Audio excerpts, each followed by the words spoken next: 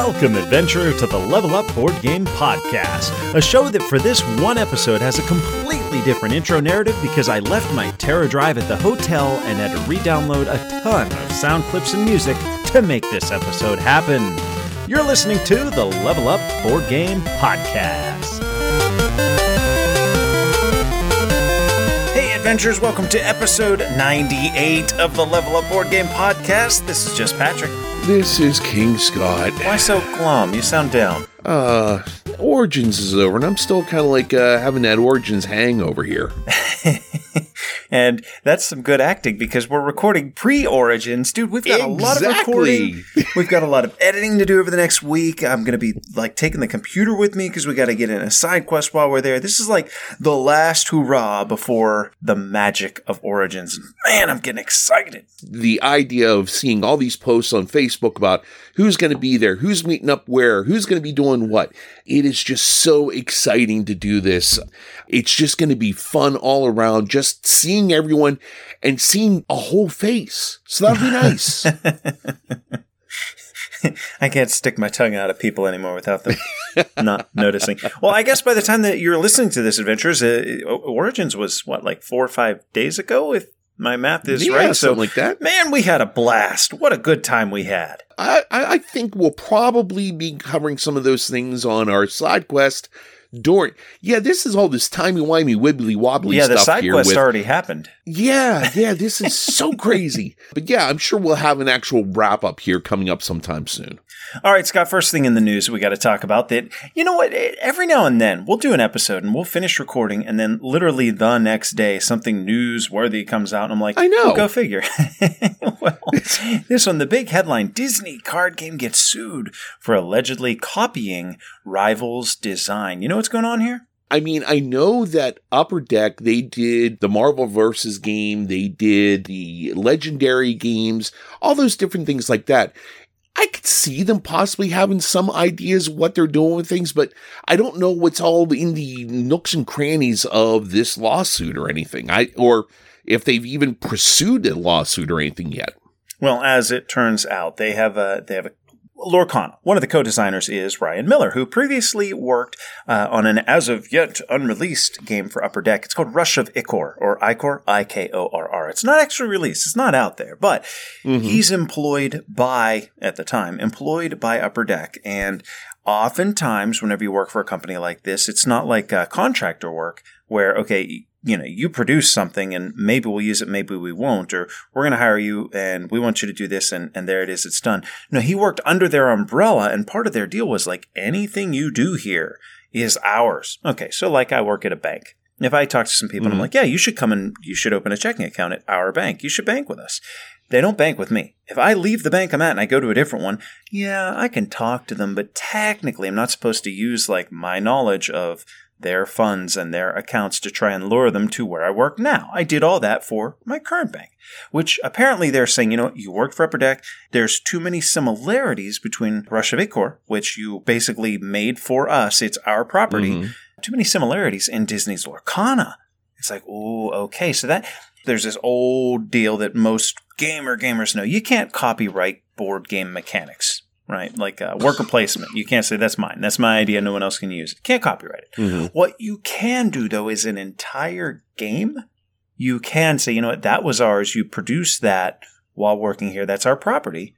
And you guys just put an IP on it, slapped it on there. That's about as far into the depth that I've gone with this. I don't know much beyond that, but it sounds interesting. That's quite an allegation. Because I know there was a lot of anticipation of this game coming out for the Disney collectors. Everyone was really hyped for this. Now, and it's kind of given it a little bit of a speed bump and slowed down the pump the brakes here, if you will. I am not pumping my brakes. You know what? I think that the hype for this game, right? Okay, if they had this game coming out and it was called Rush of Ichor, no one would care. If Ravensburger was doing it, it was Rush of Ichor. If it was called like Clash Through Time, no one would care.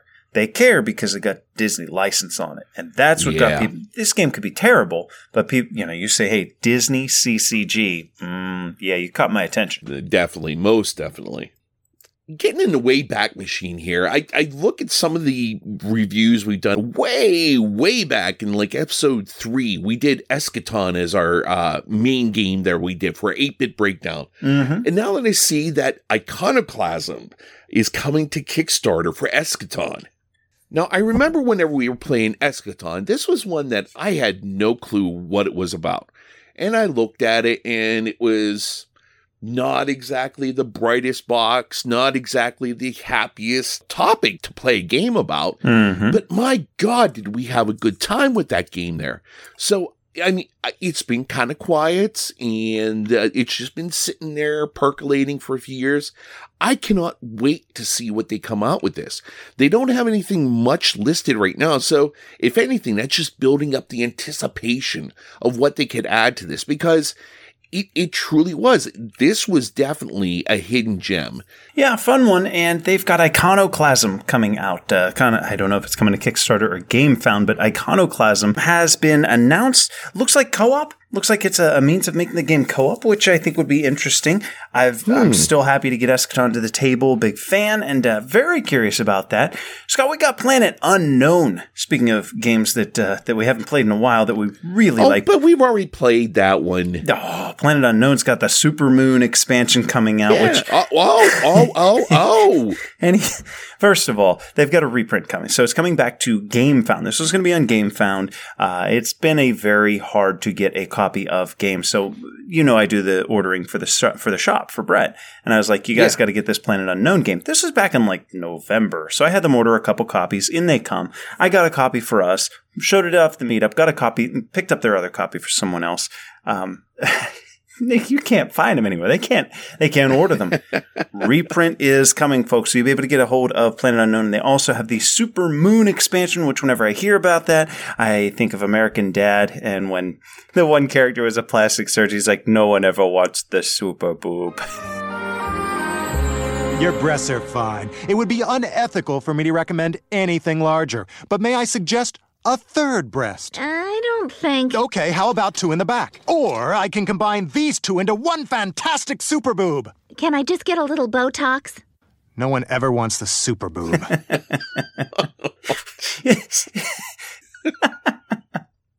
Nevertheless, it is coming back to GameFound. Planet Unknown, you'll be able to get a hold of a copy here pretty soon. What else you got, Scott?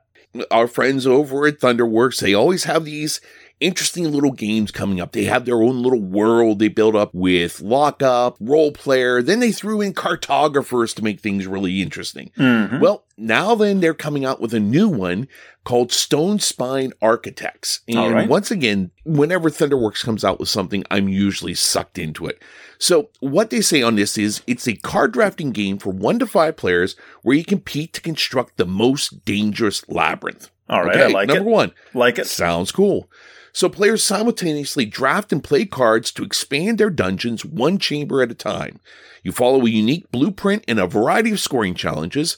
Choose between mapping a path through your underground passages, placing key elements in your rooms, or searching for extra treasure. So this sounds like one of those, trading spaces things or whatever they have from the DIY network or whatever, or HGTV. Yeah. Like, let's make a labyrinth with dungeons. Oh my God, that just sounds adorable.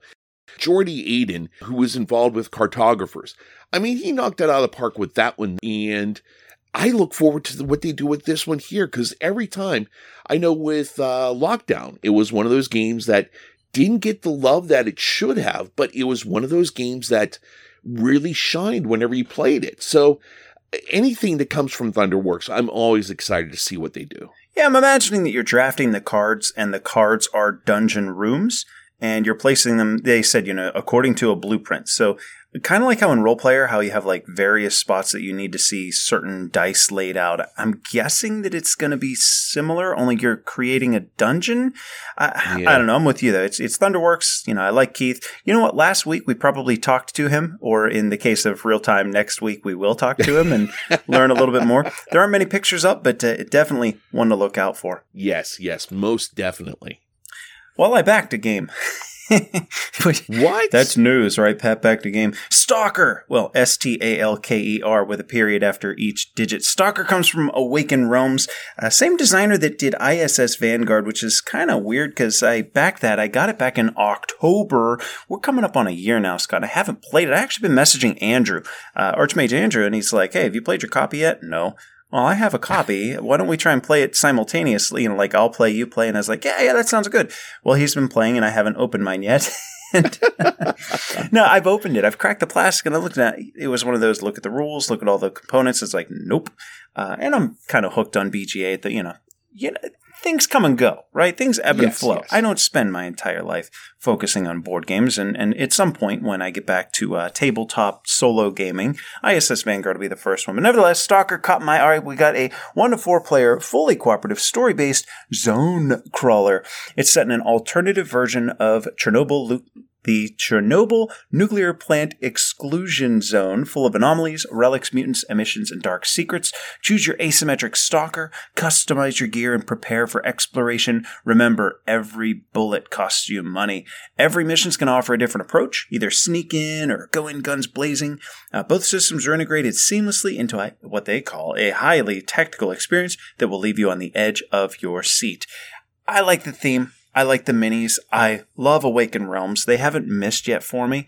I don't know if I love the designer because I have not played ISS Vanguard yet, but man, I'm sucked in. You know what else goes with these Awaken Realms? There's a factor here. Adventurers, think of this, right? This is not a cheap Kickstarter, but ever since Nemesis, pretty much every Awaken Realms game after it's come out, you could sell it for more money than it actually costs on the Kickstarter. Not that I'm saying, like, go in there and scalp these things. No, because anyone can do it.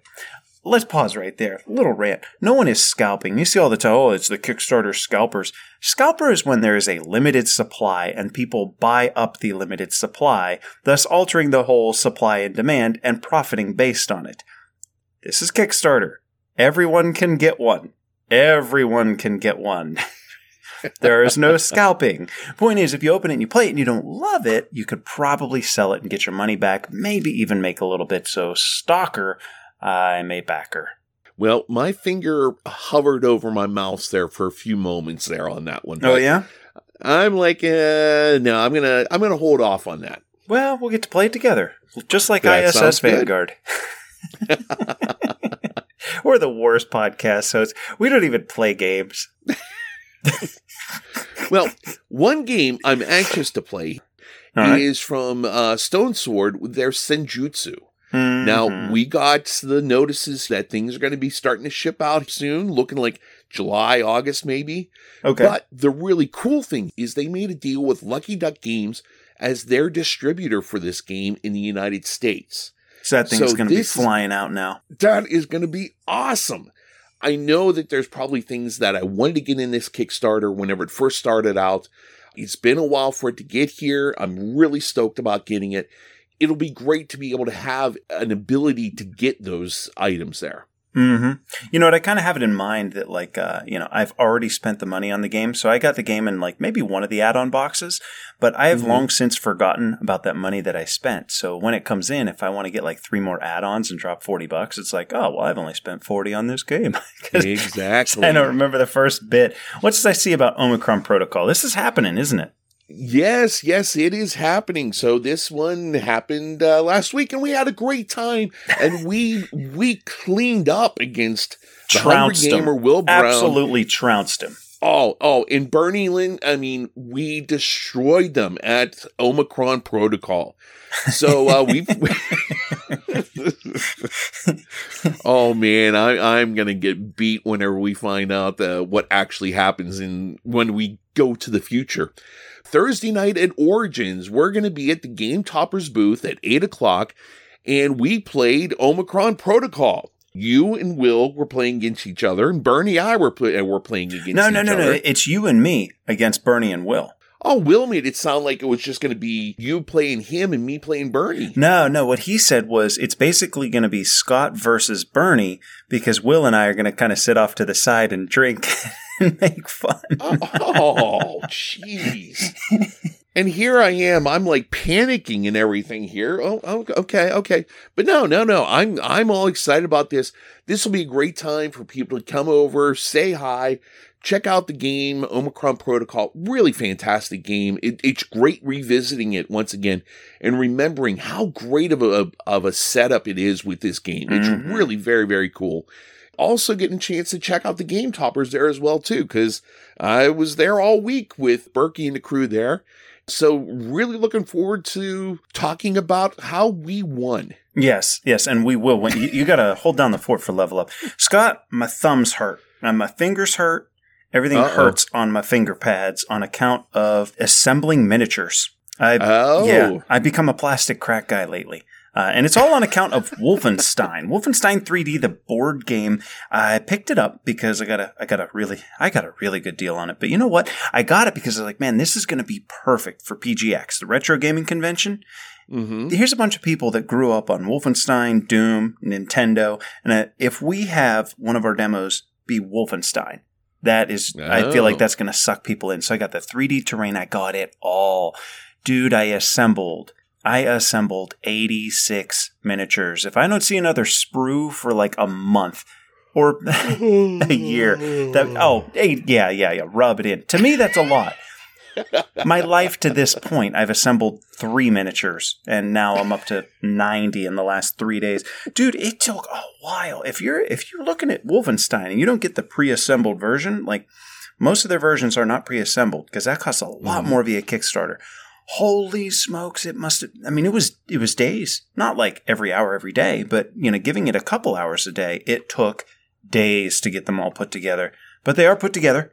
Everything's ready to rock, and I just got a lot of painting to do. I think I'm going to try and paint them. If we're going to do this and make it look good, we're going to make it look real good. Okay. I mean, hey, if you have a certain section of them you want me to paint, hand them over, and I'll get to painting as well, too. Oh, well, thank you.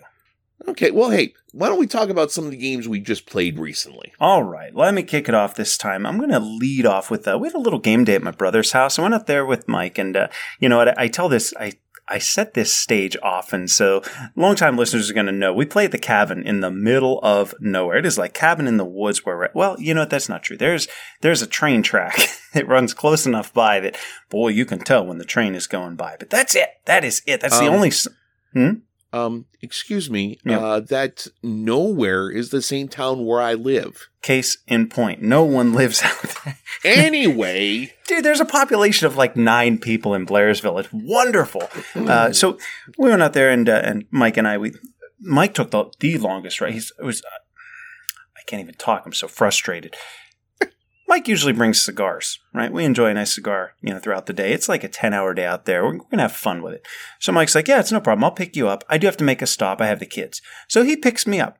He comes 20 minutes from his house to my house. Now he's like, okay, we got to go to the cigar shop. He proceeds to go back to his house. Not like to his actual domicile, but like the same street because there's the cigar shop. And I'm like, what are you doing? And mind you, his house is not on the way to Brennan's. It's in the reverse. It's in the wrong direction. So, oh my goodness. He picks me up at 10:30. It's 11 o'clock. We told Brendan we'd be over around 11:30. It's 11 o'clock, and we're next to Mike's house. We're now further away from Brendan's than we were to begin with. He gets us cigars, and then he's like, you know what, let me stop and get a coffee. So he stops, cheats, fills up the gas, gets coffee. His kid had an accident, which, small children happen to do from time to time. So, okay, another hold up. He's like, I got to drop them off at my mother-in-law's. That's on the way to Brendan's. Don't worry. Let me tell you what, it is not on the way to Brennan's. You got to go through Latrobe, and it's on the opposite side, not the Blairsville side of Latrobe. It's on the opposite. We got to Brennan's around 1. I was like, dude, you picked me up 2 hours ago. I could have walked to Brennan's in this amount of time. This is absurd. Nevertheless, we got there, and a couple games that we had the chance to play were Terracotta Army and Wonderland's War, and I'm going to bring these up together because we've talked about both on this show. Yes. I'll lead with Wonderland's War because that's how we started. I got to play the Mad Hatter who gets to stay in the tea party. So this game's broken into 2 phases. A few rounds, 2 phases each. First, your tea party. You got all these cards going around the table that emulates where the Mad Hatter had his tea party. And you go around basically drafting cards. Everybody's figure, your main character, will start at the head of the table. And you go sit in a chair, and you take the card that is in front of that chair. The next person's up, they pick a chair, etc. And you go around getting 4 cards each. And those cards are going to develop your bag with which you're battling each other. They're going to give you more meeples on the different locations on the board where you're fighting for control until everybody's got their 4. Then you move on to a battle phase, which is pulling tokens out of the bag. Not a whole lot to report as far as the big wow moment, but man, that game is good. I'm going to start painting those minis. Absolutely loved it. It was a hit with Mike and Brendan. I wanted to bring this up because we then played Terracotta Army, much more of a Euro-style game. This has it's got this rotating wheel from which you're going to be selecting your resources. You're trying to build the Terracotta Army in this graph off to the right. And on that graph, as you place little army pieces, you put a little marker under it to show, hey, that one's got the green marker. That belongs to the green player. You're scoring points based on where those inspectors are at the end of each round.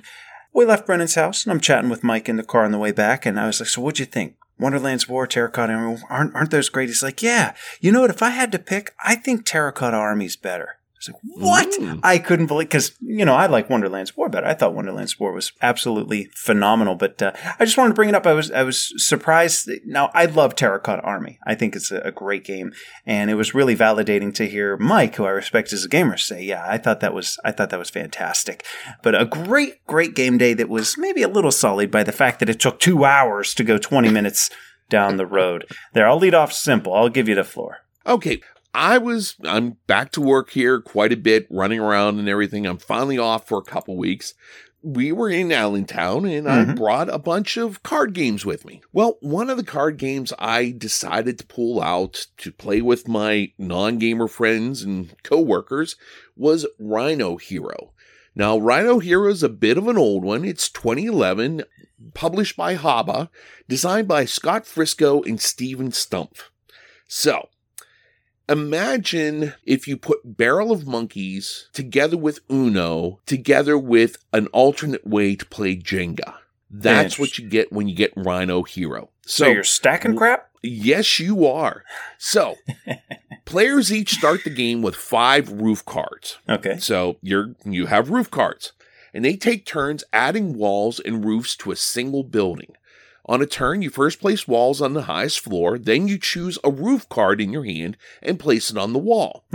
Each roof card bears markings that indicate where the next player must place walls on the card. In addition, some roof cards force a player to perform special actions. So this is where you get the Uno bit. It could be where it reverses the order of the turn. So you could be going clockwise, play a card, and guess what? It's going back the other way. You could skip another player's turn. You could do something where you're able to put down 2 of your cards. Or the ultra tough one is you have to move the Rhino Hero, or Super Rhino as some of them call him. Okay. And this is a little wooden rhinoceros with a cape. So what you do is whenever you lay down one of the roof tiles that have the little rhinoceros on it, you have to take the rhinoceros from wherever it is and place it on that new roof. So this almost turns into be more of a dexterity game than anything else. Sure. Because it sounds you're like carefully picking it up and placing it on the roof. Now, it's going to be like inside some walls. They are cards that are basically folded in half, so it will give you a base to put the roof cards on top of. So this is fine whenever you get the first 3, 4 levels. Then you get to 5 and 6. And then in our case, it got to the point where they had to stand on chairs in order to get to the top. Oh, man. But it's something that is a lot of fun, brings up a lot of laughs and everything while you're playing it. It was a great time to revisit it. I got this at the first Origins I went to, actually. Oh, really? It had been just hiding out in my game closet here. And I found it and I was like, I'm going to take it with me and see if they want to play it. They did. We had a great time playing this. This is a fun one. You can play with kids, but it really is a lot of fun whenever you play it with people your own age, adults or anything like that. Same skill level. You don't have to keep yourself in check. Yeah, exactly. So you just get silly, have fun. And let me tell you, it's even more fun whenever someone has a little bit too much wine to drink. That was not me. That was not me. The one person that did have wine, yes, she knocked over the building twice. Of course. But Rhino Hero, it was an absolute delight to play it again. And it's not that expensive. If you see a copy of it someplace, pick it up. You're going to have a great time with your family playing this game. Let me just point out, you can find this used on the BGG Marketplace for $5. Oh, and it's worth every bit of those $5. If you're terrible at making eye contact and struggle with facial expressions, but enjoy board game content with a twist, well, my friend, History in Game is for you. Has your history of habitually historical gaming ever harnessed history from your historical games? Well, each episode of History in Game serves a sleek concoction of historical events, board games, and subjectivity into a lively and often witty short-form podcast. You can check it out at historyandgamepodcast.com. How about that? A little commercial from our own Archmage, Andrew. He has his own podcast, History and Game, which I'm a subscriber. I download that every time it comes out. And you know what? It's like a deeper version of the clips that he's done for us. I always joke with him. I'm like, dude, we need like a 5 to 8 minute clip. And he'll send me an 18-minute clip. And I'm like, I can't cut any of this. It's all so good. So we're going to get back to shorter clips from Andrew. And it'll be like the abbreviated version of what he has on History and Game. So I want to keep getting that name out there because, man, that's some great stuff. Yeah, I miss hearing Andrew with his tidbits of history with those things. It's a lot of fun. I know we're trying to get our schedules worked out to have him on and do an 8-bit breakdown with a really cool game that we'll talk about sometime in the future. Sometime. But, hey, good to hear from Andrew again then. So that's awesome. All right, let's do one more recent play. I've got Trekking Through History, a 2022 game from Underdog Games designed by Charlie Bink, who I feel like that was the name of the cat in Hocus Pocus? No, that was Zach. I never saw Hocus Pocus, so I don't know. Oh, my Lord. Stop the show. Oh, no. I'm proud of that. Please repeat that. How have you never seen Hocus Pocus? I have standards. But anyway, please continue. All right. Charlie Bink also designed Trekking the World and Trekking the National Park. So if you have some familiarity with those, you're going to have an idea of what you're getting into here. We've got a 2 to 4 player game that plays in about 45 minutes, and it goes a little something like this. Premise of the game. The theme is that you're taking a 3-day tour throughout human history via a time machine. You're taking a 3-day tour throughout human history via a time machine. You know what? We're done with movies. Game plays for 3 rounds, each representing each day of travel. Functionally, how's this happening? Well, you've got a few main mechanisms at play in the game. First, each player is going to select an itinerary card for the round, which is simply 4 columns, each with some number of spaces that fill with resources as you acquire them, potentially scoring you points. This is here's what you're trying to do during the round. These are the colors of cards you want. It's like your why for the round. Next, Each player's got a little stopwatch token that goes on the clock board. It just shows whose turn it is. That is, farthest back gets to go next. Got that whole mechanic. You take a card worth 4, you got to bump up 4. The next person can take a card worth 1, and a card worth 1, and a card worth 2 before it's your turn again, right? The important thing is these come in a market of 6 cards, and each one has their own numbers, so that's something to keep an eye on. A little game going on there. In selecting the card, you get some resource tokens with which you'll fill out your itinerary card, right? You see what's going on now? Okay, yeah. So basically, you just learned the main mechanisms of trekking through history. What's going to make it a bit more gamey? A few things, actually.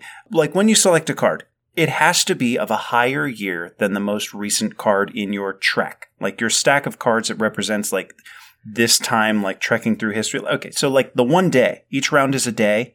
If I start with, 2200 BC and I finish with 2023, I'm not done with the day. I'm just done with that trek. So you can take multiple treks in a round, right? But you are incentivized to get a larger trek. So what if I did that and I took that old card and then a 2023? Well, I just pick my next card. It starts a new trek. You can have multiples. I like that because it has you weighing the option of taking a really juicy card that's got a really high year on it, but gives you a ton of resources versus an early year card that doesn't give you quite as much, but it's going to be easier to select higher cards than. It's a fun balance. And I should point out that at the end of the game, you're going to score points based on the size of your treks. If you have a whole bunch of treks that are like 2 or 3 cards, you're not going to get a lot of points. Where you have one trek that's 8 cards, you're going to get a boatload, right? Components. Let's start here. We got a game trays insert. Removable token tray. All of your tokens that you're going to be getting, they're in a removable tray. You just set them on the board like you did with, what was the game we played? Parks. You just set it out. There you go. Dog Park had it too. You've got good chunky resources, a neoprene mat, and get this, it's all in retail. The retail copy has it. You got these nice big tarot-sized cards, unique art, a full paragraph on the back of each card which teaches you a little bit about the event that can be found on the front. What do I like about this game? I like that it's a game that I can play with casual gamers, and they're not going to have any problem understanding how to play. I like that you've got some interesting decisions with that market of cards, in that you have to balance the year of the card, the tokens that they provide, try and figure out how to maximize your points with them. There's a good bit of game in that resource management, and I think that's going to keep your more gamer types interested. Perhaps a so-so comment before I get to didn't like. We'll say one of the medium comments is that the player interaction here is pretty minimal. Basically, you might have your eye on a card that someone might snatch before you do. But you know what? Some folks prefer that. What don't I like? Not much. I mean, it's well-produced. It's a well-refined game. And for what it's trying to do, it does it very well. But if I had to identify something, there are a couple of factors that might keep this one on your shelf and off your table. First, it's not very deep. You're not buying this for your weekly Euro gaming group because there's just not enough meat on the bones for that gamer group. In fact, I think to a seasoned gamer, some of the decisions might come off as overly simple or maybe obvious, right? Second, I thought that the game lacked that big climactic moment. You're not going to have this turn where like, oh, this chains into that and triggers into this, and look what I did. Like when we play Obsession, and you activate the French garden, and you get to, I'm selecting these 6, and I get to draw these 2, and it bumps me up this much rep, and I collect this much coin, and I buy that monument. None of that's here. It's taking the card, getting the resources, kind of like a drip fed. You're not going to have your Deimos down moment from terraforming Mars, or the unloading all your bullets from Nemesis. You get where I'm going with that. Again, it might just be a preference thing for me, but I'd like to have a little bit more working towards a big thing and have that satisfying moment when it all works out. That's it. Final synopsis, trekking through history, a game where you're going around the table, moving your stopwatch, collecting cards, building these treks and scoring points according to your itinerary and according to the size of your treks at the end of the game. I think it's going to be fantastic for a more casual group, for families, folks that play with their parents, or maybe even in an educational setting. I do think, though, that for a more hardcore gaming group, it might lack some of the brilliant gaming moment that you might be looking for when you sit down at the table. So that's my thoughts on trekking through history. Now, I haven't seen these boxes. With my trip coming up to the Badlands, I might have to pick up trekking the national parks. Yeah. You know, it's probably, that's the second one I believe that he did. And I would imagine it's probably the same quality as far as components go. And Scott, I'm telling you, for a retail game, the stopwatches, it's not a cardboard token. I don't think that you have to punch out any cardboard. Don't quote me. Yeah. I don't think there's a chit in this game. They're all plastic pieces. It's very well produced. Yeah, so I think I might have to check that one out there, and that might have to go in my suitcase on the way out to South Dakota.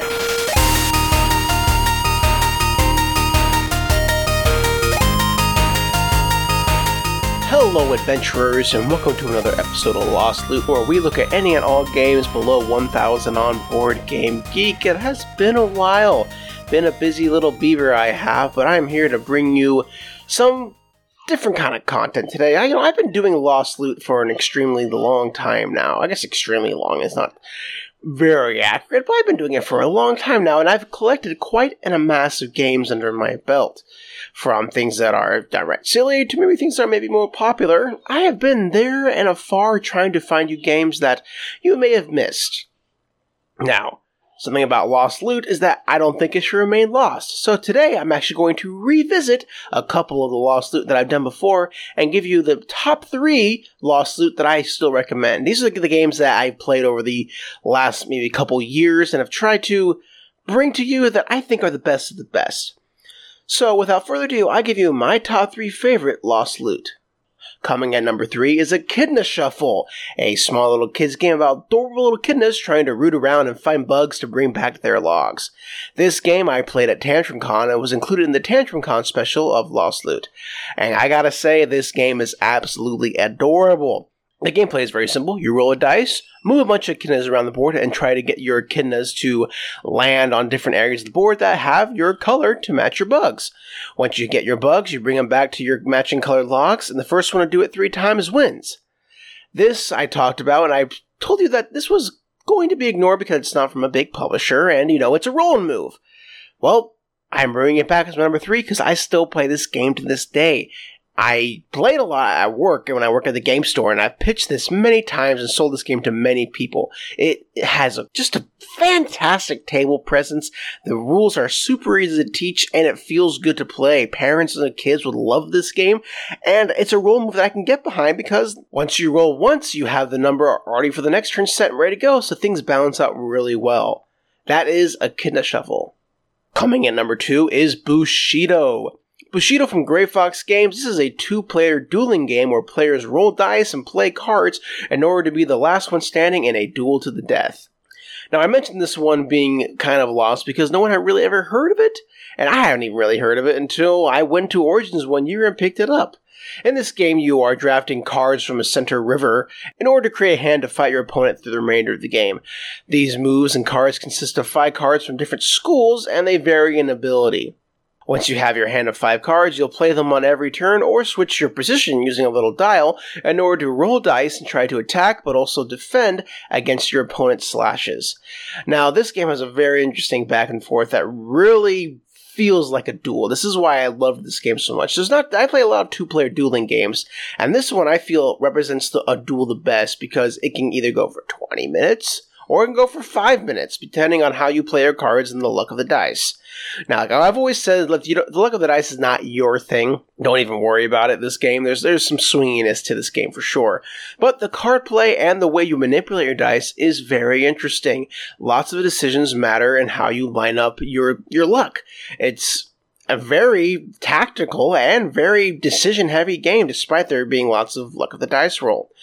The card play and the way you're able to charge up your moves with rage and things like that really make for a pleasant and also engaging experience. Also thematic. That's one of the big things I liked about this game, is that it was super thematic, and I could visually and viscerally see the duel happening in front of my eyes. But that is Bushido at number 2 for Gray Fox Games. The last one on my list I want to mention is my favorite game, not only of Lost Loot, but my favorite game full stop of all time. And that is the RPG Alice is Missing. I recently actually had an opportunity to play this again for the 5th or 6th time. I can't remember at this point. I love this game so much. This game is incredible. It is beautiful. It is awe-inspiring. It is, in my opinion, the perfect RPG. In Alice is Missing, you play friends of Alice Briarwood, who lives in the town of Silent Falls, and she's gone missing. No one knows where she is. You play as her friends, texting back and forth, trying to solve this mystery over the course of 90 minutes. In these 90 minutes, at certain times, players will look at cue cards that help give you prompts to progress the storyline, and draw from different decks that contain suspects and locations that may be linked to where Alice has been going. Players had different motivations and secrets to help drive their character, and over the course of the game, these will be revealed in order to create what I can only describe to be a unique, unforgettable story. This game is just like, I just lose words describing it. I overuse the word beautiful a lot, but it's beautiful. This is an absolutely gorgeous game, from both a production standpoint and a gameplay standpoint. The mechanics of this game are simple enough that anyone can sit down, but the story and the drive behind this, it just gives me chills thinking about it. This is, if you are not an RPG person, this is a perfect RPG for you. It does contain heavy subject matter, and it can go really dark in some instances. But I believe everyone who plays this game walks away a little bit differently. I have not had a single time I played this where people just say, it was okay. They're always, they're shooketh, for lack of a better term. Their core is rocked because of the experience they just had collected together without saying a single word. If you have a chance, I keep trying to get, I need to get Patrick and Scott and Andrew and Will and Ryan to play this game with me because holy cow, it is the greatest game ever made, currently right now in my opinion. And that's why it sits on my number 1 for Lost Loot. Well, that's it for me today, adventurers. I'm going to be attempting to bring more and more Lost Loot to you as I hopefully have more time to play more games. But just remember, when you're thinking about games that you played, games that you maybe ignored, look into your heart of hearts and find the small game that you had a really good time with, but maybe it was overshadowed by some big release. You never know when you might find some Lost Loot.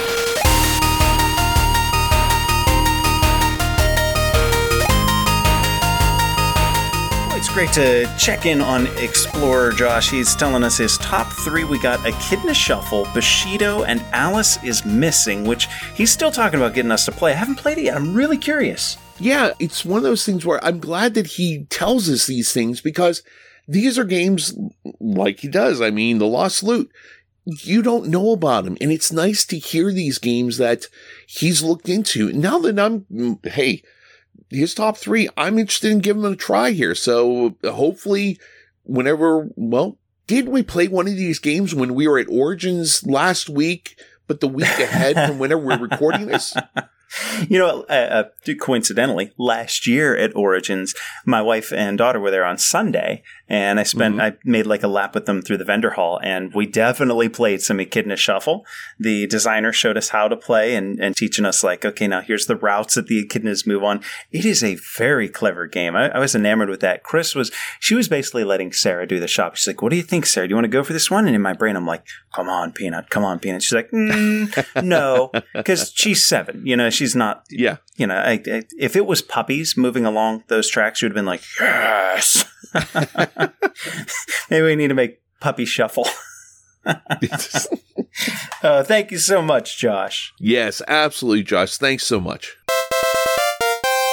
He sounds a little out of tune this week.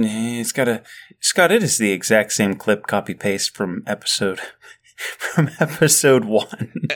Dude, seriously, this is theater of the mind. Jeez. We gave them a little peek behind the level up curtain today. Scott, let's talk top 100. Starting with Prime Movers, Heat Pedal to the Metal is up 2 to number 81, and Frosthaven up 2 to number 88. Top 10 trends. Last time we spoke, Dune Imperium took the 9 spot. Well, now it took the 8 spot off of War of the Rings 2nd edition, which falls to 9. New highest peaks. Dune Imperium, of course, at 8. Eclipse Second Dawn for the Galaxy at 21. I distinctly recall mentioning like 2 years ago when they came out, I was like, this thing, I could see this hitting top 10, and I'm still rooting for it. Pandemic Legacy, Season 0, number 49. That's our weekly check-in with Pandemic Legacy moving up one. Yep. Sleeping Gods is up to 55. Kanban EV at 56. Grand Austria Hotel, there's another, Old Faithful, up to 68. And, of course, Heat Pedal to the Metal at 81, Frosthaven at 88. Happy birthdays! Sleeping Gods, 1 year on the chart. Paladins of the West Kingdom, 3 years that's been on there. Maracaibo, which I cannot believe we never actually did a feature review of Maracaibo, because we played the heck out of that thing with Jason. Yeah, you're right. And for 7 years, Mombasa. I hope he goes back and tunes up his trumpet now. Well, Scott, you got the game from WizKids. I'm going to make you do the walkthrough of today's review game, Dungeons & Dragons: Trials of Tempus. Hey, adventurers. Today we're looking at Dungeons & Dragons: Trials of Tempus from WizKids. In Trials of Tempus, you will assemble a team to complete the trials and achieve victory over your rivals. To begin, you must assemble your team. You do this by selecting groups of cards. First, your basic attributes. This will give you an idea how smart, how nimble, or how deadly you will be. Next, what class will you be? Fighter, paladin, magician? You have 8 choices. Next, get your cards to play the character you want to be. Finally, each class has a subclass. Will it be the lore of life or the lore of death? You get to choose. The board is set up as a 30 by 30 inch square. You next select 3 quests that you will try to complete to get more points than your opponents. Could be stealing their flag, or even getting the final killing blow on the most monsters. Once the board is set and you have placed the quest markers and roaming groups of monsters, you're ready to go. Place your teams on opposite sides of the board and begin your adventure. Each turn, you will roll for initiative. Along the side of the board is a tracker for you to place your marker as to how fast or slow you'll be reacting to things. Next, you'll be drawing an event. Good or bad, it's happening. This will be rolling for initiative as well. The monsters on the board always activate on a 10. Now it's your turn. Move, attack, what will you do? Your basic attributes will show you how far you can move. Will you charge in and attack, or will you let your stealthy abilities get you to where you need to with no interactions? The game continues until one team gets 10 points. But wait, this is when it happens. The big bad will make themselves known. Now, will we be victorious in the trials of Tempus? Well, let's get back to Patrick and find out. Rival parties of heroic adventurers battle to prove their worth and mettle in the ever-changing battle realms of Tempus, god of war. Choose your hero wisely, for the skills and allies you need to conquer each trial are never the same, and the guardian that awaits you at the end will surely test the limits of your bravery. Or is it your cunning? The trial will tell.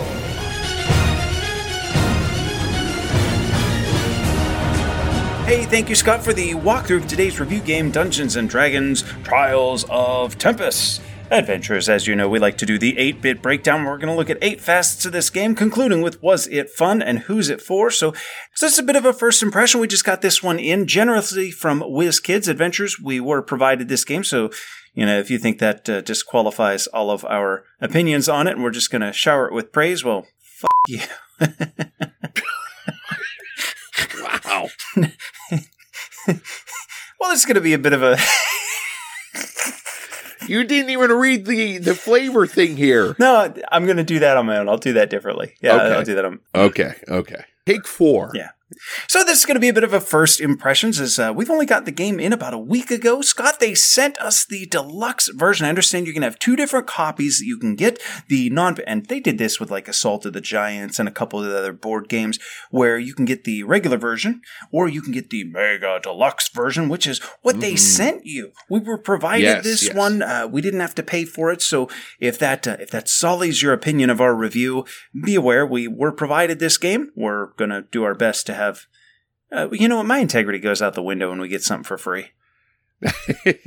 I actually looked at this and I've got some thoughts on this. Let's get into it here. If anything, I feel like I throw more daggers at games that were provided, because I'm like, well, I need to show that we have honor.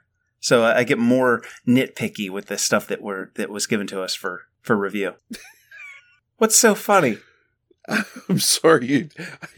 You can't get over me using a bad word. Oh, no. It's all good. Okay, let's get on with it then. Bit number 1, the art and components. Scott, I'm going to let you lead each of these. What you got? All right, so art and components. There are a ton of components here. A ton. Now, the heroes, there's 8. The minor minions, there's 12. The major baddies and the ogre prince, there's 4. That's 24 individual miniatures right there, and each one of them is completely different.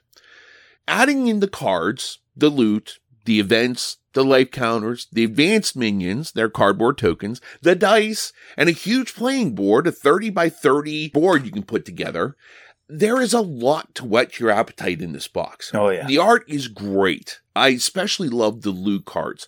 They really did a beautiful job of having the artwork really match what the items were on there. The event cards were great because you would have little tokens you would put out random locations, and that I'll get into a little bit later. But yeah, I thought that the artwork and the components were over the top in this game.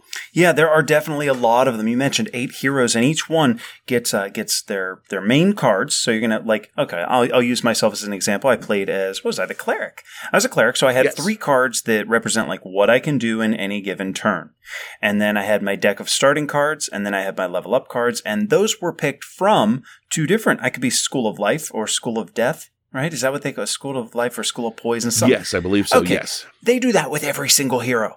All right, so there are plenty of options, but that means plenty of cards to work with. You get your own mini, you get it on that big board. You know what I really thought was a great idea? Two things. One, the items. When an item appears on the board, and you mentioned you'll get into how it does so, you get a token that's not just like, here's where there's a mystery token. No, that ridiculous sword that appeared in like round 2, that soul-sucking sword, it had a token with the sword on it and the name on it, so we could put it down on the board and we knew what was there. I like that. And even more, those rings. So you caught me on fire. Spoiler alert, yes. Scott burned the hell out of me in this game. Every time that you cast like a fire spell, and I had burn, which is like a state-based effect, a status effect. He would burn me, and I'd get, say, a burn ring. Instead of like, here, Pat, here's a token that says you're burned. It's a ring, and it looks like fire, and it goes around your mini and sits at the base. And if you hit me with it again, another one would go down. And I like that the way that it resolves. Beginning of each of your turns, you take a damage and remove one of the rings. That's cool. It emulates that you're still burning, but more so the actual means of interacting with the component, the piece. It's an easy way to remind yourself, oh, that's right, I'm on fire. I can tell because I have a ring of fire around me. Oh, this person is rooted. They can't move. How can you tell? There's a ring that looks like roots going around the base of their miniature. I thought that was pretty clear. Your wall of fire did the same thing. It's a wall. I mean, this is cardboard, like a long piece of cardboard, but it's a wall of fire. I like that. Yeah, it was very cool with the components, and I think they did a great job with them. Bit number 2, theme and immersion. This is a D&D skirmish game. You're going to get references to all the D&D items you would get in a normal tabletop role-playing game. The immersion comes in when you're planning the attacks with your companions, if you're playing with more than 2 people. This is where it gets to be fun and you strategize how to move around and make the most efficient plays. And thinking about the most efficient plays, I listen and I'm thinking about our play. Yeah. So we were playing with Tom and Lana. Yeah. And this is a game where you're supposed to go out and explore and go out and fight the enemies and get all the loot and get all the treasure I know chests. where you're going with this. We all just spent time just trying to kill each other. That's right. So yeah, we kind of threw the immersion part completely out the window and just tried to murder each other over and over again. But you can really play with it and get into the whole fun of sneaking around the enemy camps. They're all huddled around the fire on the ice board that we were playing on. And you sneak up on them. And do you take that shot from far away? Do you get up closer with the chance of them seeing you? So there's a lot of neat little things you can do with this, with the theme and immersion. What did you think about it? Well, I'm not a D&D player. I've never played a role-playing game outside of CarPG, courtesy of my buddy Adam. I appreciated that Lana, who was on my team, and Tom, who was on your team, they're D&D players, and they're like, oh, okay, so it's basically, it's Magic Hand. Or whatever the thing was that could grab, oh, that's Magic Hand. We know it. And when I had a question, I was like, well, wait, what's plus DR? You know, and I'm coming up with the acronyms, what do they call that? The acronyms, the letters that represent, like STR is strength, obviously. But whenever there was one I didn't understand, they'd be like, oh, that's this. Like, they didn't even have to look at the rule book, and they could tell me, oh, that just means that whenever you burn, you're immune to burn. I was like, oh, okay, that would have been great 3 rounds ago when Scott was catching me on fire. As D&D players, they were sinking their teeth right into it. They loved it. Now me, the non-D&D player, I was loving the theme. I was absolutely loving the theme. I got my cleric on the board. I got to pick the School of Death, right? So I've got cards that are specific to me. The cards have the thematic names. I can see the camps with the enemies on the board. I can see your guys coming in. The items are dropping, and it's like, oh, look at that. Look at the art on that sword.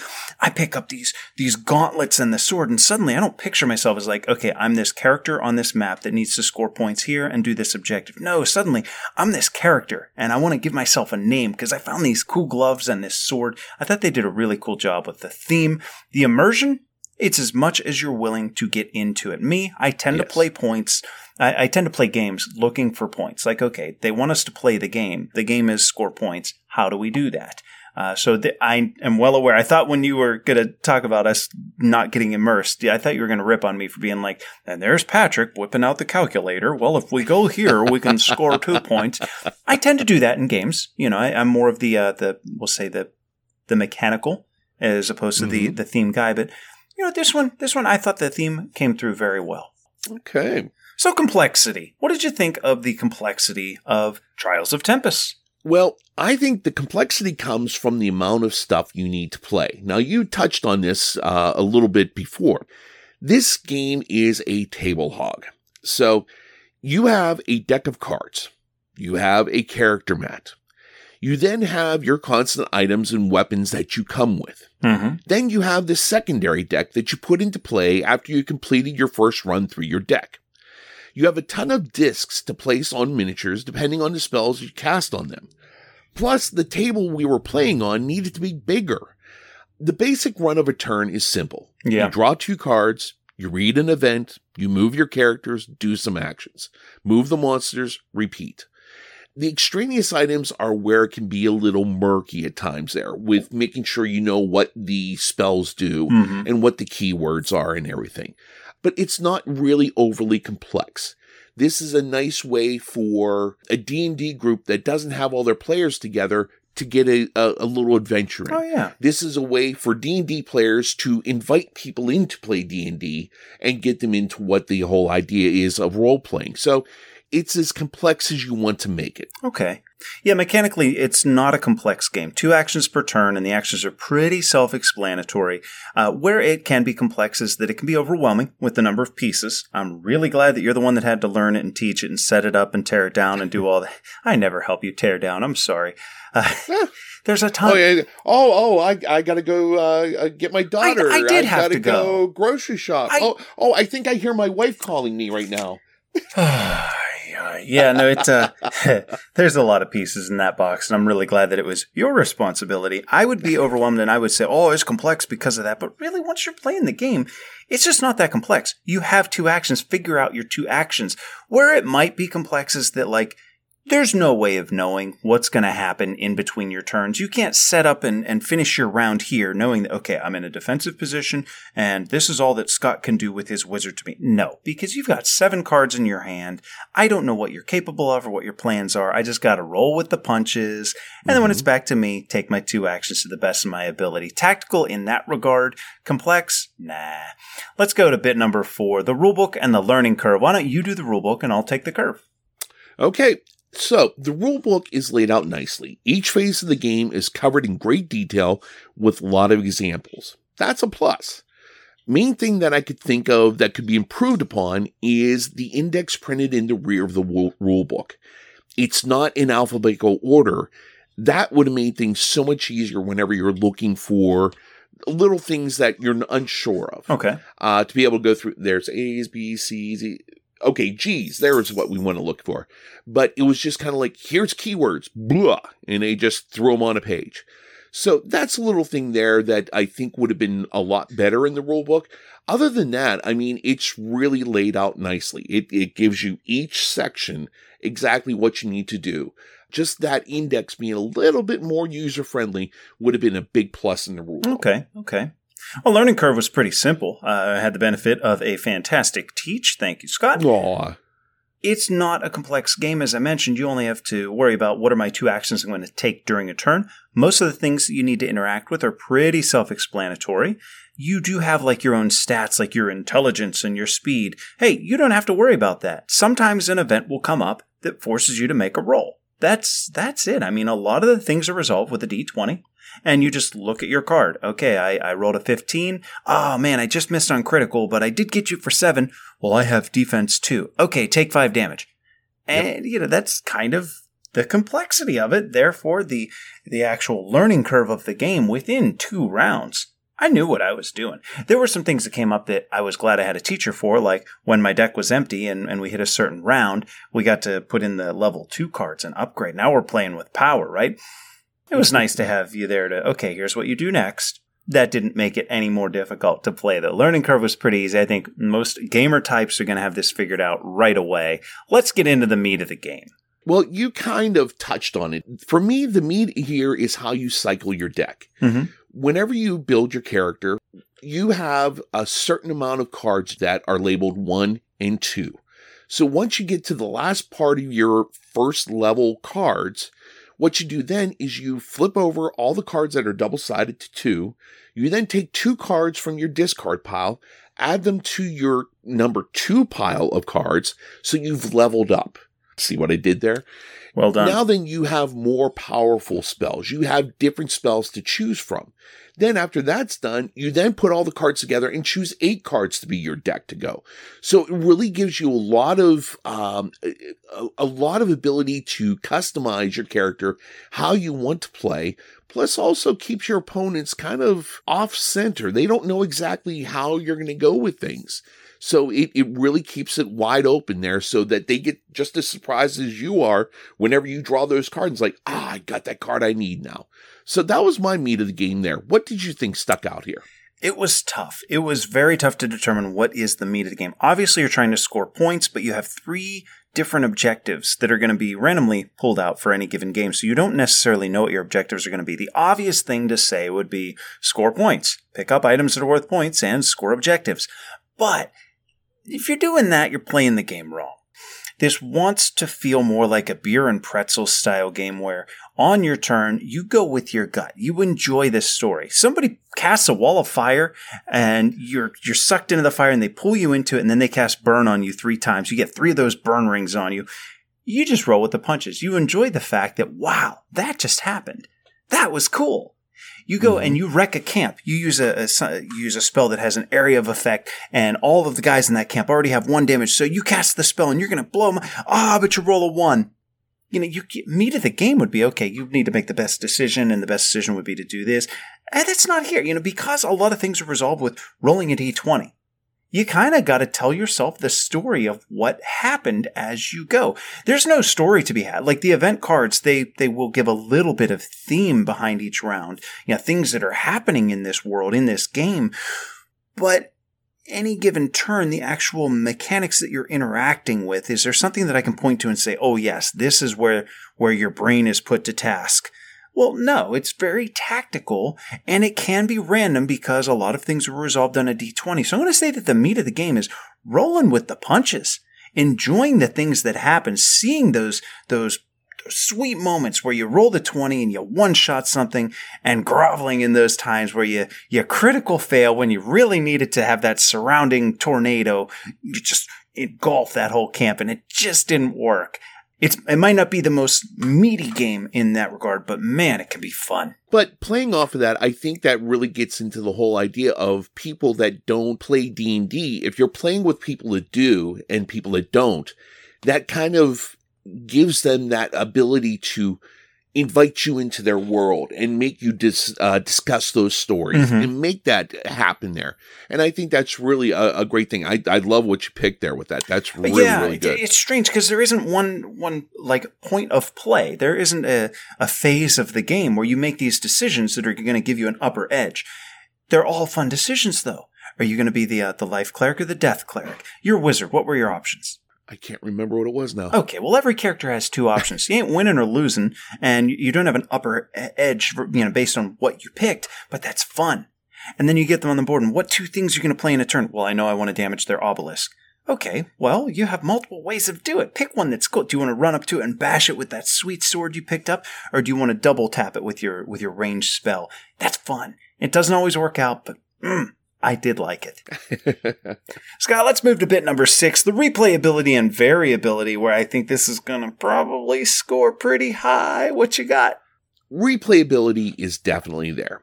I'm not sure how many times you would want to go back to the Forge with this one as the base game right out of the box and how it tells you to set things up. But the variability, now this is where it shines. This is basically a sandbox for you to play with. You've got all sorts of events that go on. You have the different quests that you have to go on. So let me get into this whole thing that you were touching on here earlier. Yeah. You have 8 classes.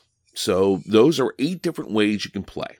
You also have 8 characters that can be used in those classes. So that will give you different abilities that you can have for each one of those. You also get a deck of classes that has 2 subclasses. So like you said with yours, you have the lore of life or the lore of death. So which way do you want to go with those? So it really gives you this whole ladder to go down to the smallest level as to what you want to do, how you want to really create your character there. I think I read somewhere that there are like well over 100 different ways that you can kit out your characters to play this game. Now, you add in the big bads and the huge stack of events to go through. This is going to be different every time you play this game. Yeah. It's something that I didn't even really think about here until we just started talking, is that I went off of just the rule book and set all the things up where it said on the rule book. You don't have to do that. You can set it up however you want to. You can set up that your characters have to start in the middle and move their way out instead of being on opposite corners of the board. Right. You can set up all the minor bad guys all together in different places and make it a whole different thing.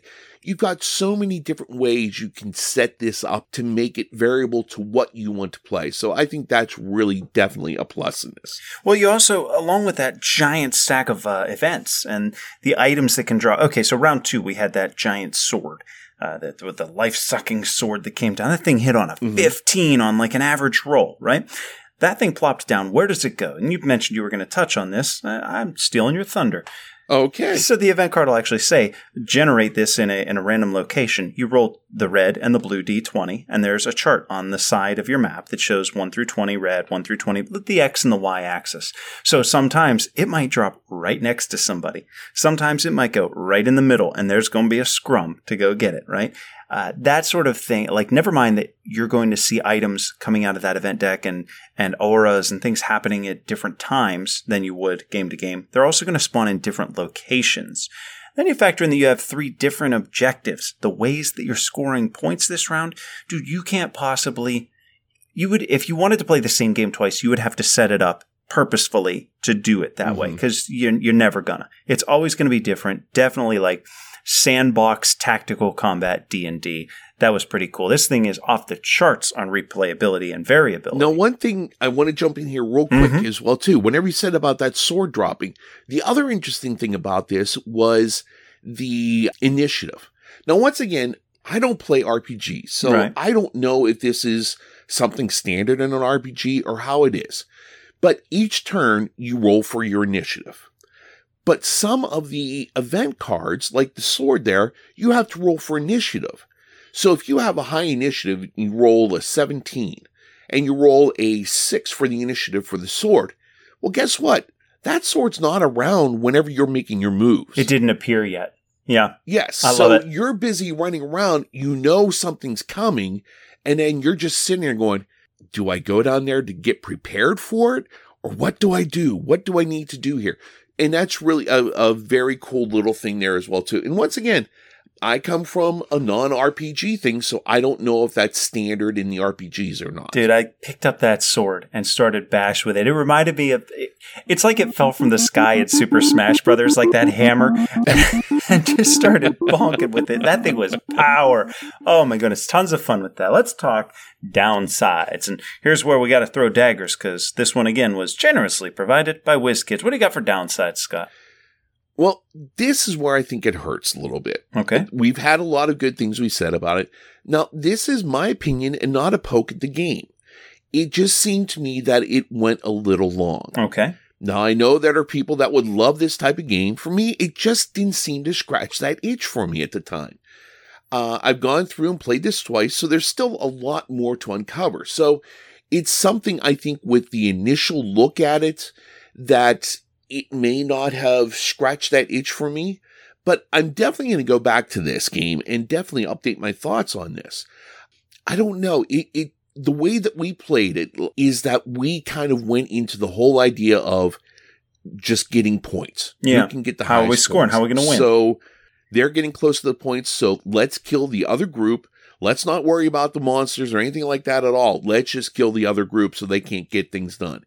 So how we set up the game, how we played the game, that I think may have had a little bit of a negative connotation for me personally in how the game went. Okay. Yeah, my downside, amongst my downsides, one of them was the same thing. It definitely went long. We started after the teach. It was probably 12:30 when we were up and running, and I think we called it somewhere around 3. I had to get going. Yes. So we were 2.5 hours in. We weren't quite finished. So the game plays over 20 rounds. And at the 10th round, the big bad spawns. And the game can end prematurely if someone kills the big bad. Okay. One thing there, I messed up there. Once someone gets 10 points, the big bad comes out. Okay, that answers a lot, because part of me was like, man, we gotta go 20 rounds with this thing.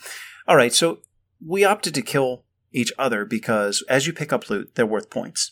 So if we're each at 5 points, both teams are at 5 points, and both teams have 2 points worth of loot. Well, if we kill you, you drop your loot, we pick it up, now it's 7-3. And then you come and kill us, and you pick it up, and now it's 7-3 your way. So it's just basically a timing thing. Who was the last person to kill the other party? So, all right, we're up 7-3. Can we kill this golem now before they can come and steal our equipment back and kill us? Mm-hmm. And it was pretty easy to deduce that no, it was somebody was going to have to go in and swing at him, take a beating, and die in doing so. Then probably the other party, the other team, was going to have to do the same thing. And then the first party would have to go back and finish it off. And there's just no way of knowing who's going to be holding all the loot that's worth all those points by the end of the golem's time on the board, by the time it's actually killed. It went long. I also thought that our setup was a little awkward in that our 3 objectives, one of them put obelisks on the board, and they were very near the middle. One of them put that siphon energy spot that was right in the middle. So we did have kind of the scrum to the middle in our game, which to me in a tactical combat game is like, nah, you got to give us reason to move around more. Finally, I thought that the monsters, those encampments, now this was the way that they interacted in our games, so be it, but you could entirely ignore them, or if you went up and swung at one, you were going to basically awaken the whole nest of them. They basically were decorations on the board in our play. I'll be very interested to see moving forward if they're more relevant. Yeah. And once again, like I said, this is just after 2 plays for me, 1 play for you. And First impressions. It's one that's... What's that? First impressions. Yes, so I'm definitely looking forward to seeing where this game goes and how it blossoms for us as well. Well, let's talk bit number 8. Was it fun, and who's it for? Scott. Well, this was fun because as I said, I'm not an RPG player, but this gave me a taste of it, and it gave me a way of looking at it. If I did get into it and really kind of explore, you can really get into the role-playing aspect of this game here while you're playing with sneaking around and everything, as I said. Now, did I love it? No, not really. Did I hate it? No.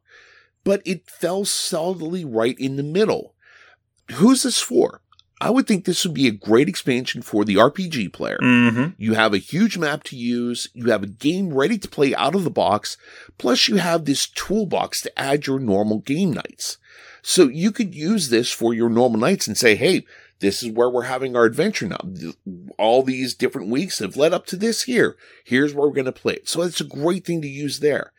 If you don't have everyone together for your RPG night, this is a great mini episode to just play whenever everyone can get together. Scott, I thought this one was fun. I enjoyed my play of it. I think a lot of the fun, though, came from playing with Lana and Tom and a group that was really like getting together for the first time in a while and having fun with it. Let me put it to you this way. I thought it was fun for the first half. I thought the back half, it started to overstay its welcome. Whenever the Iron Golem came on the board, and it's like, oh my goodness. So we've basically just played a full game. I've experienced everything that I've wanted to experience. Now I'm ready to like, final act, let's get this over with. And it's like, whoa, wait a minute. This is going to be just as long as the first act. We're treading water here at some point. That said, I did still enjoy it. I will still play it again. Who's it for? Yeah, I'm thinking folks that like a good beer and pretzels game, but they want to stretch it out. Play something that goes a little bit longer, especially if you love the D&D theme. You want to build a character, make it your class, find random items, be able to tell a story at the end of the play. I think you're going to really like Trials of Tempus. Dungeons & Dragons, The Trials of Tempus.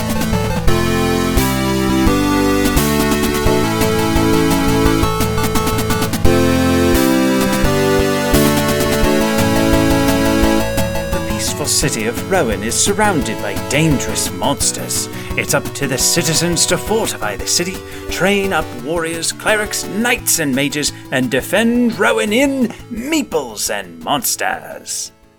Well, 1 year ago, adventurers, we delved into the world of Meeples and Monsters. And we gave our 8-bit breakdown of it, and let's take a look and see where does it stand 1 year later. Stands on a pedestal for me, Scott. I really like Meeples and Monsters. This is a bag builder a la Orleans, but with meeples in the bag instead of chips. I took it to the meetup shortly after we reviewed it, so it's rare that we review a game. And at some point after that, I'm like, okay, I'm going to suggest this. A lot of the games I've played after reviewing, but for me to be the one that says, look, we're doing this. Like at Brennan's cabin when I was like, guys, look, we're playing Terracotta Army and Wonderland's War. That's how you know a game stood out for me. I bought it after the fact. I had a copy. I bought another copy after the fact to give to someone. Just a phenomenal game. It does a lot of things that I like. I like the leveling up. I like that it doesn't overstay its welcome. It's quick. It's variable each time. I think this game's fantastic. What do you think? Have you played it since? I have not played it since. Well, but that doesn't mean that it's not on my mind. Mm-hmm. So anytime that I flip through Facebook or Instagram or something like that, and I happen to see a picture of it, I have very fond memories of whenever we played it. And this was one of those ones where we played it, and like 2 days later, we played it again. Yeah. And once again, that's something else that doesn't happen that often, unfortunately. It's just a fun game. I think you really nailed it whenever you said it doesn't overstay its welcome. Mm-hmm. It's a good time. You have that mystery whenever you're reaching in the bag to pull out the meeples as to what you're going to get. It just gives you that fun aspect of like, what's going to happen this turn? Yeah. I have no idea what's going to happen.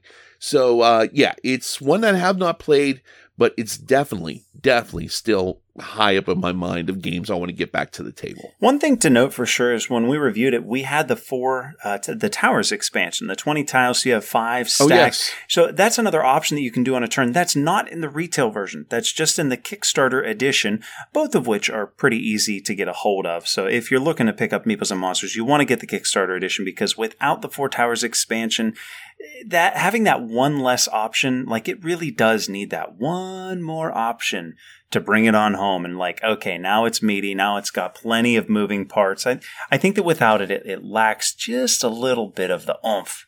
Yes, I think it's a good way of saying it. So 1 year later, are we recommending Meeples and Monsters? Absolutely. Definitely. It's definitely one to check out. Yeah, agreed. I think I'm absolutely recommending it. This one's kind of off the radar. I remember hearing about it at PAX. Brown was like, yeah, no, I got to check out a preview look at Meeples and Monsters. I was like, oh, I want to find this game. I want to play this game. And you know what? I haven't heard about it. Like, it's not... People are always sharing their pictures on like the Facebook groups. Like, look at us. We played Wingspan again. You know, we do it. You know, look at the game that we reviewed. We're always putting up what we reviewed. But you don't see people sharing pictures of Meeples and Monsters. But it is a great game. Most definitely.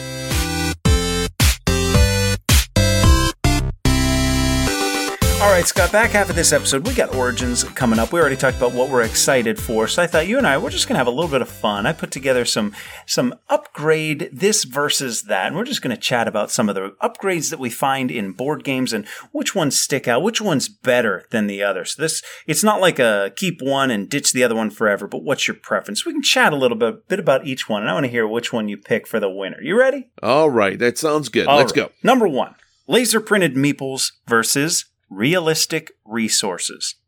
So laser printed meeples, think like Meeples and Monsters, right? The upgraded version with your laser printing and whatnot. Think Root versus realistic resources like the wood and the iron that come in the deluxe side, like their upgraded resources or the berries in Everdell.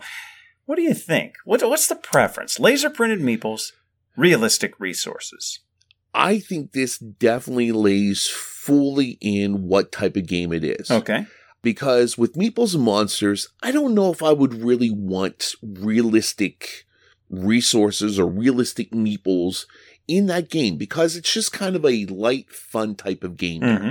But like you said, with Scythe, that one there is more of a serious game. So whenever you have the actual realistic looking resources, that adds to the game and everything. Okay, it really adds to everything there. I guess So I think Everdell's not realistic, and yet it's got, you know what I mean? It's a fun fantasy like Critters game, and yet it's got realistic resources.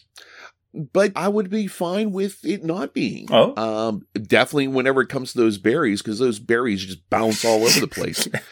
But yeah, it's something there where I would be fine with just tokens for Everdell.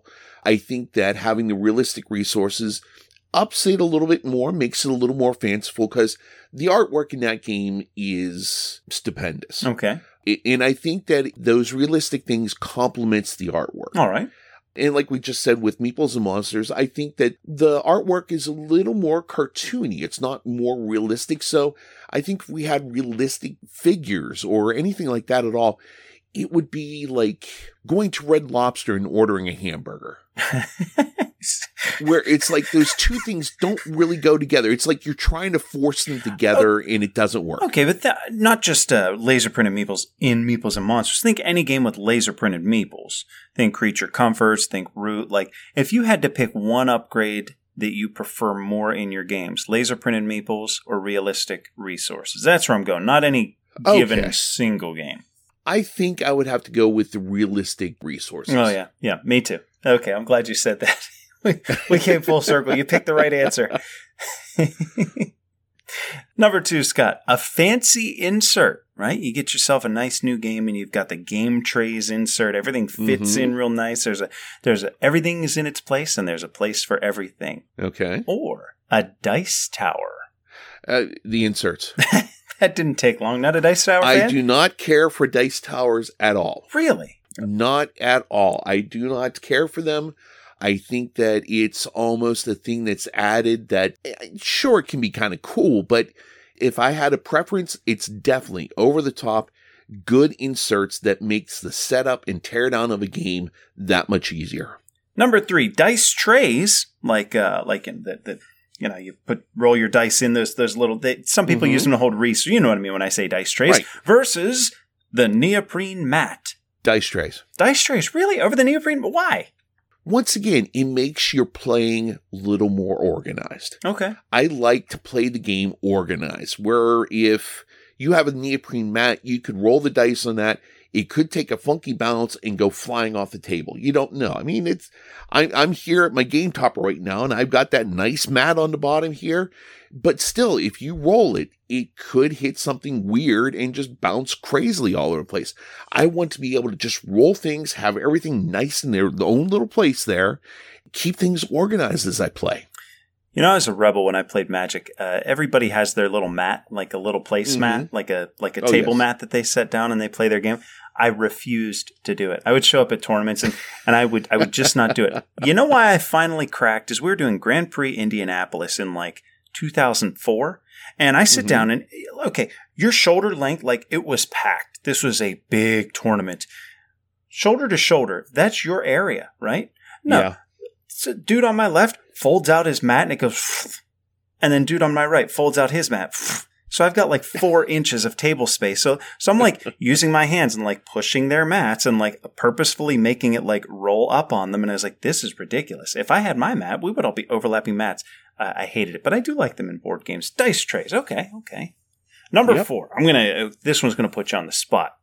Oh boy. Card sleeves versus table topper.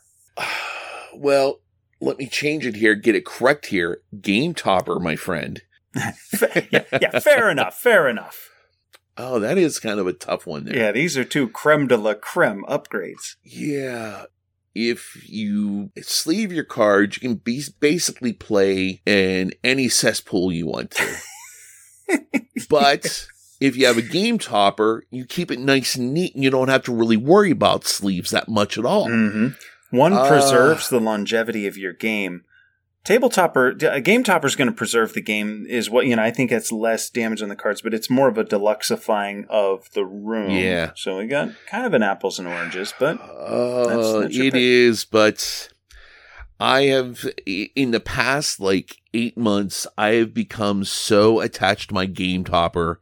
I could not even think about not having it. So I got to go with my game topper. All right, number 5, plano boxes, which if you don't know what that means, think like plastic jewelry box, like go in Walmart and look at like fishing tackle aisle plano boxes versus card holders, like what we find in Red Rising, the tray that you can set your cards on so that you can see them all as though you're holding them in your hand. Oh, I got to go with the plano. Yeah, I'm gathering you don't care for plano boxes. No. I got to go with that because that goes back to the days gone by when I played with miniatures and we'd go out and get the big tackle boxes to put all our armies in. That was the way to go. And yeah, I just got to go with that there. It just such a fun thing and everything's right there. I still have all my Armada stuff in those things. And it's just so easy to get the stuff out and play. So I definitely got to go with that. You know, that one's a layup anyway, because I'm sorry, those card holder things, those suck. If you design games or you develop games, never put that in there. They're terrible. If it's a tile game like Scrabble, they're great. If it's to hold my hand of cards, no, it's dumb. And they fall over. Mm-hmm. That they do. Number 6, dual layered player board versus metal coins. That's an easy one. What? Very easy. Okay. Dual layered player boards. No, sir. Yes. Okay, why? I mean, hey, the metal coins, they add to the aesthetic. It's like having a pen that you just click back and forth. Click, click, click, click, click, click, click, click, click, click, click. That's all you do with the metal coins. You just sit there and play with them with your fingers while you're waiting for your turn. Yeah, you do. Yes. So the dual layered player boards, I looked straight on at Terraforming Mars. Uh-huh. They should have gone with this from the very start. That's just such a great upgrade so that you don't knock your resources. God forbid you get up and you bump the table. Your game is shot. Yeah, that's true. Having the dual layered boards, it is such an upgrade, such a plus in making that game that much more fun to play. So dual layered playing boards, absolutely.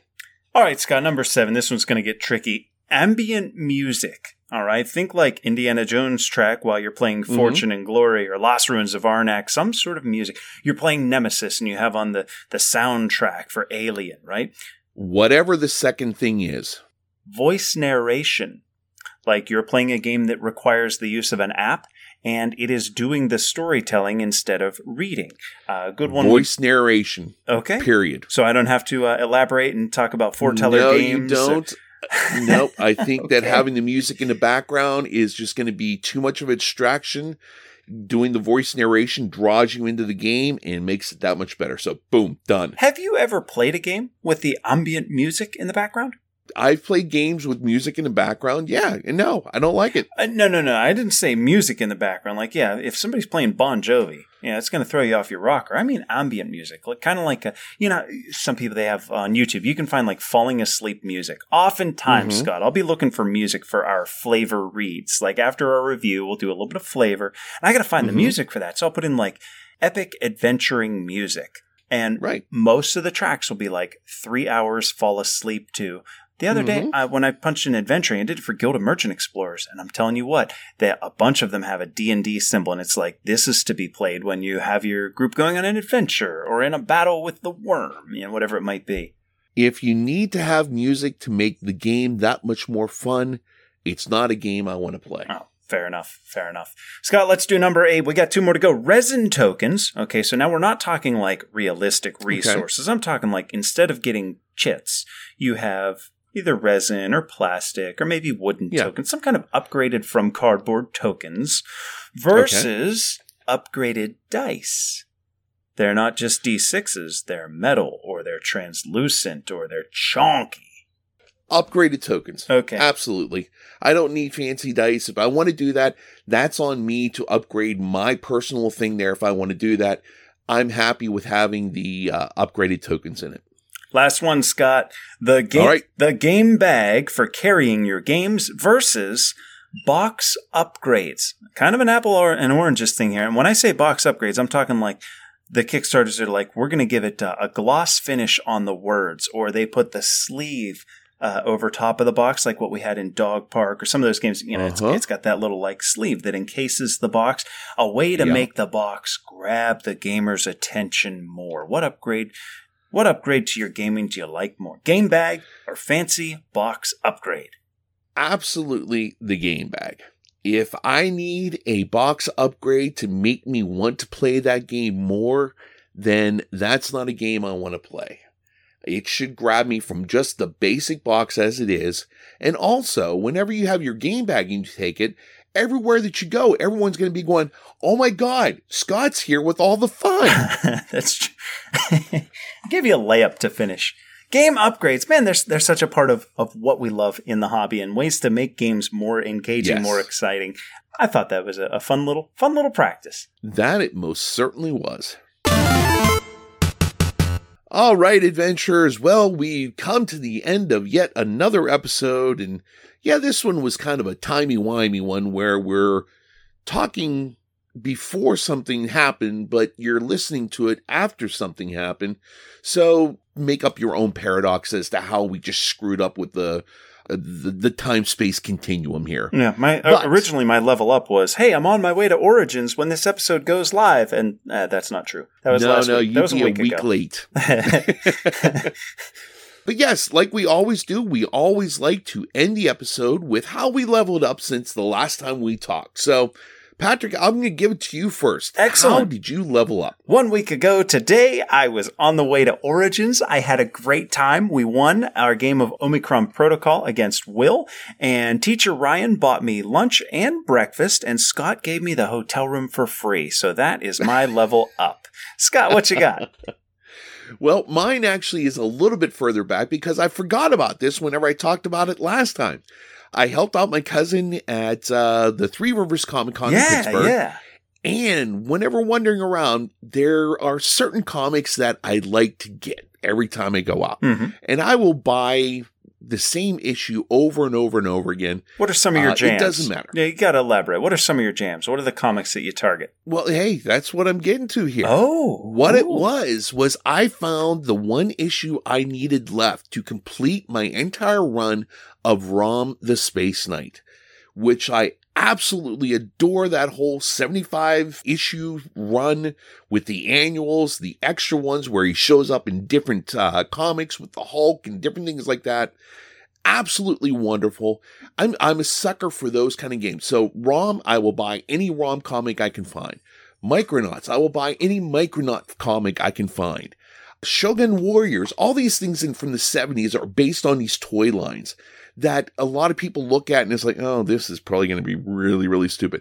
No, they were freaking awesome. Those are the comics I always get and always pick up copy whenever I can find them. Hey, adventurers, thank you so much for tuning into this episode 98 of the Level Up Board Game Podcast. Next week, I'm going to be joined by Teacher Ryan. We're going to be doing all about Origins, all the wrap-up from all the shenanigans that went down. Scott, you get the last word. All right, well, we're still going with the whole toast thing here. I like this one here. Yeah, because it's easy for you. You just Google toasts. I know, and I'm learning so many toasts. It's awesome. Have you ever had Thai toast at like a Thai restaurant? It's like a donut. No. Oh, I'm going to get you some Thai toast. Go ahead. Okay. I'd rather be someone's shot of whiskey than everyone's cup of tea. Good night, adventurers. Good night, all. Thank you, adventurer, for listening to this episode of the Level Up Board Game Podcast. Check your show notes for links to follow us on Facebook, Instagram, and Twitter. Plus, join the Board Game Geek Guild, Guild 3722. Music for the podcast provided by Adam Haynes and the Heatley Brothers. And remember, whether in the hobby or in life, always do what you can to level up.